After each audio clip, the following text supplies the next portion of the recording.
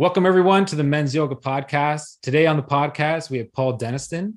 Paul Deniston is a Hatha Yoga, Vinyasa Yoga, Kundalini Yoga, Laughter Yoga. What else do we got? Restorative Yoga. And you're certified in all of those. I And am. and you were also the teacher of movement at the Stellar Adler Academy in Hollywood. I was. At that time, I was teaching movement to actors to help them to find ways that they were able to express themselves more physically and have deeper connections to both themselves and to their co-actors. Fantastic. My brother would love that because he took that at a school up here in Toronto, and that was his favorite part. He always reminds me some of the yoga stuff we do now. He's like, "Oh, we were doing some of this and we were doing some of that." So I think he'd be very interested in this episode. Great. So tell us a little bit more about who you are and where you're from. Yeah, so I live in Los Angeles, and I'm originally from Texas, and my father was a Southern Baptist minister, my mother was a Christian school teacher, and as I was this chubby, fat little kid growing up in Texas, I realized kind of was a pretty much a sensitive kid, but also a kid who would get bullied a lot. I would witness and look at my mom and dad and how they would witness and how they would handle challenging emotions. I think because I grew up in a very religious background, sadness or anger were tended to be pushed down. I think as a man in Texas or a boy in Texas, it's like don't cry, just go do something about it. I would see my mom kind of like suppress her sadness. She never went to her father's funeral and held regret about that through her life. And I would witness my father bottling up anger until it would explode, and then it would become frightening for him and frightening for us. And so I think we model things after our own parents. I did the same thing when I was feeling sad. I isolated. When I was feeling angry, it just started to boil until it started to explode. I would lash out, I would hurt others, and I felt like anger was a dangerous emotion. And so instead of releasing it, I turned it inside myself and was harder on myself than anybody else was. Wow. So with that background, how'd you end up getting into how did yoga find you? Well, as I started to become, how did yoga find me? I like that. As I became older, I would continue to try to run from these challenging emotions. And one of the things that I did was is I tried to numb out. I was using sex, drugs, and rock and roll to try to numb the pain. I was looking for a place that I could find some peace. People told me about yoga, and I was like, you know what? Let me try this physical practice that maybe this will give me a place of peace. And, I remember in that first time of that yoga class, just times where I would be trembling and I could feel like I was suppressing and holding so much in my body. There were moments where I was comparing myself to others. There were moments where I was looking at myself in the mirror and just, being so mean to myself. I think what happens on the mat is a reflection of what's happening off the mat, too.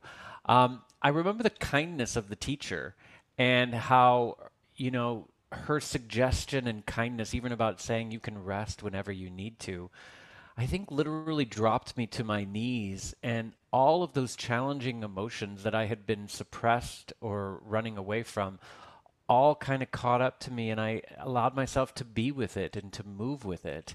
And I had this powerful release, and I was like, okay, I need to keep coming back to this. And I started to get curious, like, where am I holding this in my body? Where is this anger? Where is the sadness? How can I be with it? And how can I move with it? And so I started to become a teacher. And at that same time as I was becoming a teacher with yoga, I was also, again, teaching actors, again, ways to move that could have deeper expression and connection. And I just started to get fascinated as I became a teacher of all of those different modalities of yoga that you brought up earlier. And I thought, what if I created an intention with the practice of how can you move through these challenging emotions, anger, grief, regret? How can you be with it and move with it that can be empowering and healing? And so I started to basically, through all these modalities of yoga, started to create a practice that I thought would be powerful to experience. Would that be the grief yoga that you're kind of That is grief teaching now? yoga, which grief yoga blends together yoga, movement, breath, and sound to transform pain and struggle to connect to more empowerment and love. So that got you into developing all this. It was, do you figure it was your background that kind of led you to this direction and then your Well, teaching? as I was becoming, certified in many different forms of yoga, I was also learning from grief and loss experts, trauma experts, studying with Peter Levine and Bessel van der Kolk, David Kessler, and I became very fascinated with where do we get stuck within grief and loss? How do we get stuck within it? With maybe it's guilt or regrets, and I started to embody movements that replicated those specific techniques and areas, finding a way to just like I had created an entire practice with that intention of grief and loss, I started to break it down to specific techniques about grief and loss too.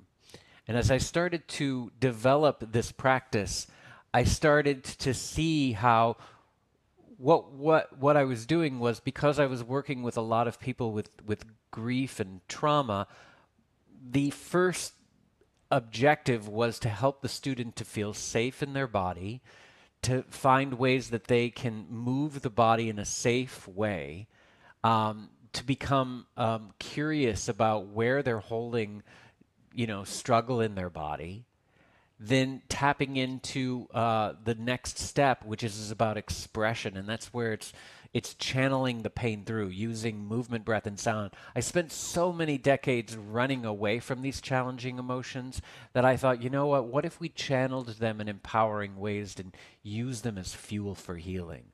And that's the part of expression. Um, but then I was like, I don't want to leave the student in the pain, and so the next space that I guide them with is a place of connection. And when we're experiencing loss, we're literally disconnected from someone or something that we loved. And the meaning of what yoga means is union and connection. And within connection, they are flowing meditations that allow us to witness, where it is that we're struggling, or witness it within others, and using these flowing meditations to help guide us to connect to more grace, more love, more gratitude. And then the next step is about softening and surrender, which is based on a very restorative practice. It's ways that we can begin to wind down and gently stretch the body.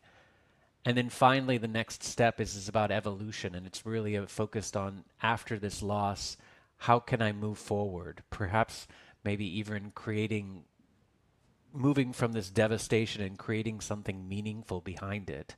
And these are techniques using movement, breath, and sound that tap into perseverance, play, and purpose.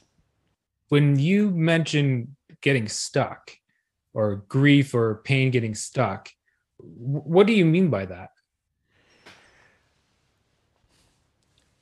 I think that because we haven't been taught to sometimes feel challenging emotions and we judge them, what can happen is we don't feel them and they can get stuck in the body, whether that be, I think it lives in many different places within our body. As far as like stuck, it could mean, the tension and the anxiety can sometimes get stuck and live up in the shoulders and the neck. I'm carrying the weight of the world on my shoulders. It can get stuck within the jaw. And sometimes because we can't express what we want or need, we begin with, because of that anxiety, grinding our teeth at night. It can get stuck in our head. Sometimes there's a place, a grief brain where it's hard to sometimes process and think. Or maybe, we're stuck in the past or have fear and anxiety of the future. Stuck could also mean a little bit within the chest. In our chest, it's where the love lives, but it's also where loss and grief lives. And a lot of the times we might not feel comfortable feeling the grief. And so that unresolved grief can cause chest pains. I speak from this personally within myself. And so it can live in the chest. I think that because we feel sometimes within loss a sense of powerlessness, that sometimes we can cause stomach aches. It can cause a churning, trying to process these challenging emotions. Stuck in our hips. I think that sometimes due to sexual trauma or childhood abuse, or we carry a lot of things within our hips and suppressed emotions. So I think that when I share the word stuck, it's sometimes people who have experienced deep loss. They're like, there's a sense of losing hope. I don't know how to move forward. It, Grief and loss is draining, and it can really weigh heavy completely on our mind and our body. Yeah, yeah, I'll agree heavily with that. Especially, I think mine's my lower back. I'm gonna have to say lower back region. Now, is there an area you see, like when you work with people, that may be a common area where people kind of hold it?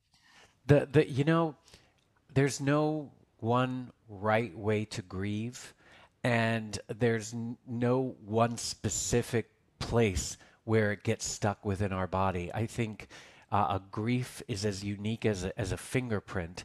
And so as I work with people, it shows up all throughout the body. I think that I hear a lot of it within the spine. You mentioning your lower back, I think that's a common one. Um, but no, I think that it's more important for the person or the student to get curious about where am I holding it in my body, and to just to be with it and to start to identify that. So what would be the first step then? So we got pain in our back. What would you suggest being the Well, at the first first step? place I would do is to acknowledge it, and sometimes at the beginning of a class I'll have the student place their hand where they're holding pain. Sometimes because it's like, well, how do I know where I'm holding grief? One of the things that I can direct them to is to where are you holding pain in your body? And I mean, you're welcome to even just, if you're comfortable and you want to place your hands even just right there where you're holding the pain in your body. That's just first off a sense of acknowledging and awareness. And my hands immediately go up to my shoulders and neck because I know that for me that's one of the places that I hold it. But I think for this work, the first step is just about awareness and acknowledging what is, getting tapped into the breath, and then just start to begin to gently warm up the spine, so we can. So within this specific work, it's like we're going to not avoid the pain, but we're going to actually channel it in empowering ways. But first, it's really the first step is about developing awareness of it, developing awareness and a safe container within, and a way to move that we can find empowering ways to channel the pain through. Have you experienced like transformation within this? This work that I talk about, that I just described, awareness, expression, connection, surrender, and evolution, this is called the cycle of compassionate transformation. And that's the work that this is. So that's what this work is about. I Right. mean, have I witnessed transformation all the time? That is what this work is intended for. Out of the five, it's five, right? Yeah. Yeah. What is there one? Is there one that stands out more than another? Or are they all the It's same? interesting for me because I do this as a training for people too, and it's interesting for me to see like what really resonates with people. Perhaps for some people who, you know, I think expression is a powerful one because it's an acknowledgement of channeling and moving pain through. I think that connection is powerful for people because it's what they're needing. Um, Finding a place of surrender can be very empowering. So it's I mean the fascinating thing about this is that it really meets the student where they're at and says, what's the area that would best serve you at this time. So I it's different for everybody. Just like everybody Mhm. holds, pain in their body in different ways. I think that place of the cycle is dependent upon perhaps uh, the particular loss that you've experienced and perhaps the particular background that you grew up in. Yeah, expression. I can relate again with. Uh, I I took some sound therapy classes, and through that, I ended up getting into more teaching sound. So sound is very resonating to me, and the expression I find working with people using their voice. I feel like we've been capped, or a lot of us have been capped for so long that once they get into the feeling of their voice and using their voice, this amazing expression ends up coming out through them. You work with sound a lot too. What do you find with sound, and why sound? Because a lot of the time we get blocked in our throat. And as I have worked with therapists, and I've taught this practice to thousands of therapists and counselors around the world, and one of the things that they'll share is that sometimes at working with their clients, there's only so far that they can get with words. And sometimes, people might not be able to articulate the trauma, the grief, the guilt. Um, and they'll share that they're like, I see how much they're holding on into their body. And so when I talk about sound, I'm using the vibration of the voice and the breath. Right there. That right there is just allowing the breath to become deeper, which sometimes when we've experienced loss or grief, our breath gets very shallow. So using a sigh, whether it's a powerful warrior or a sigh, you know, or even at times a bit of like laugh, a ha ha ha ha ha, can lift the vibration up too. Or even the sound of like Peter Levine uses the sound of voo to calm the nervous system down too. So there's many ways that we can use sound as a part of expression to help to open up the throat. That VU is really nice. I haven't heard that one before. That is a really nice. You It can. activates the parasympathetic nervous system that it allows us the space to rest and digest. Yeah, you want to practice it? Yeah, definitely for sure. All right, cool. So all you have to do, why don't we try it 3 times because that way it really settles in. But all you have to do is you just inhale through the nose, and as you exhale, you just say the words "voo." And Ooh, as you do it, just start to get curious about how your body reacts as you do it. Let's for give it a sure. try. Yeah, All right. lovely. Inhale. Ooh, Voo.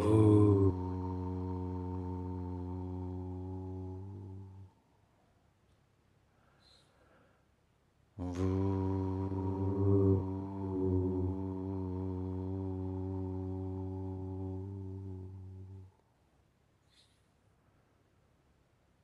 ooh.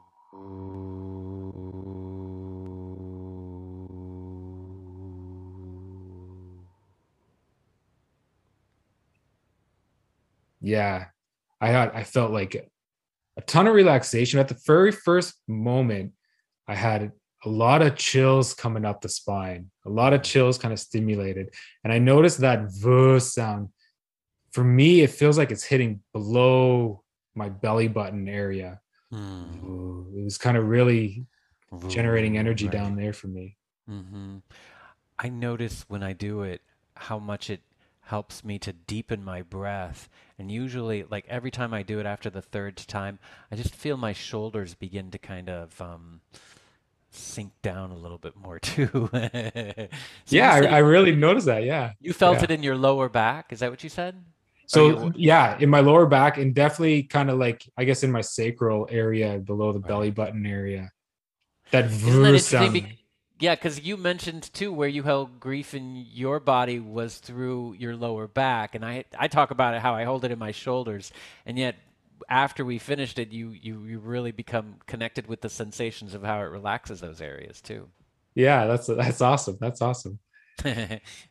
So you have a new book coming out. And now is this I your first book or your second book? It's my first. It's my Your first first. book? It's been a labor of love. It's interesting. I've been like, as I, trying to create a book based on on something experiential of yoga has not been an easy route because I was like, how do you really make this work for the student and stuff? So, yeah, the book is through Chronicle and it's developed in a way that really allows the student to work from home and really going through that cycle of compassionate transformation and really having these practical techniques that they can work with. And if you've got a lot of yoga teachers or something that's also on this that's listening here too.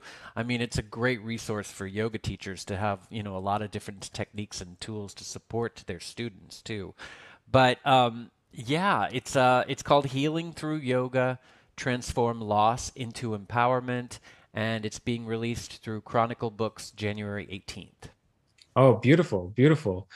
Is it stepping through like the five processes that you're doing? It's exactly it. It goes through the cycle of so each step: awareness, expression, connection, surrender, evolution. Each technique talks specifically about that step.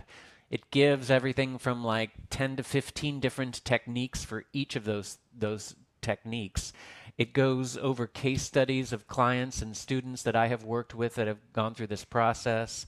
And then at the end, the last chapter is about transformation. And it's about creating rituals, bringing these techniques together for a specific purpose, whether it's transforming anxiety into peace or transforming anger into purpose or transforming guilt into grace. It's really it's designed to address the problem and break through it in empowering ways that connect to more love, more purpose, more grace. You have online classes as well with this? I do, and if you go to healingthroughyoga.com, um, it actually provides for anybody who pre-orders the book um, a course. It's a free course for anybody who purchases the book on classes for this and a little bit of kind of like a guide to make the book experience more experiential for the student. Oh, cool, cool. What are we looking at a certain age group for this or I have taught this to everyone from the age of 5 to 90. This is a practice that is not about physical flexibility. This is not a practice where I'm putting the student into a pretzel. This is a practice that is about emotional liberation. So it is designed for everybody, and it is meant for emotional transformation. so we got is what does the structure of the book look like? Is it So like we got photos or how's that looking? yeah, there's probably I would say about 160 photos in there. So the book's probably about 242 pages. The first part is goes into kind of my history, my story of how this my path through grief and loss, my path to creating this, and then each chapter, awareness, expression, connection, surrender, and evolution, talks a little bit about clients that I've worked with each of those specific areas. It talks about, what we're doing within this particular stage and then the specific techniques that support it. Who is this book made for? Anybody who's struggling, anybody who's gone through loss, anybody who wants to take a deeper dive into the mind body spirit connection, anybody who's dealing with pain who is ready to shift it, anybody who's kind of like wanting compassionate transformation. That's what it's designed for. It seems like it's coming out at a perfect time where almost the world could use something like this. Yeah, I think so. I think so. What has been your biggest learning experience?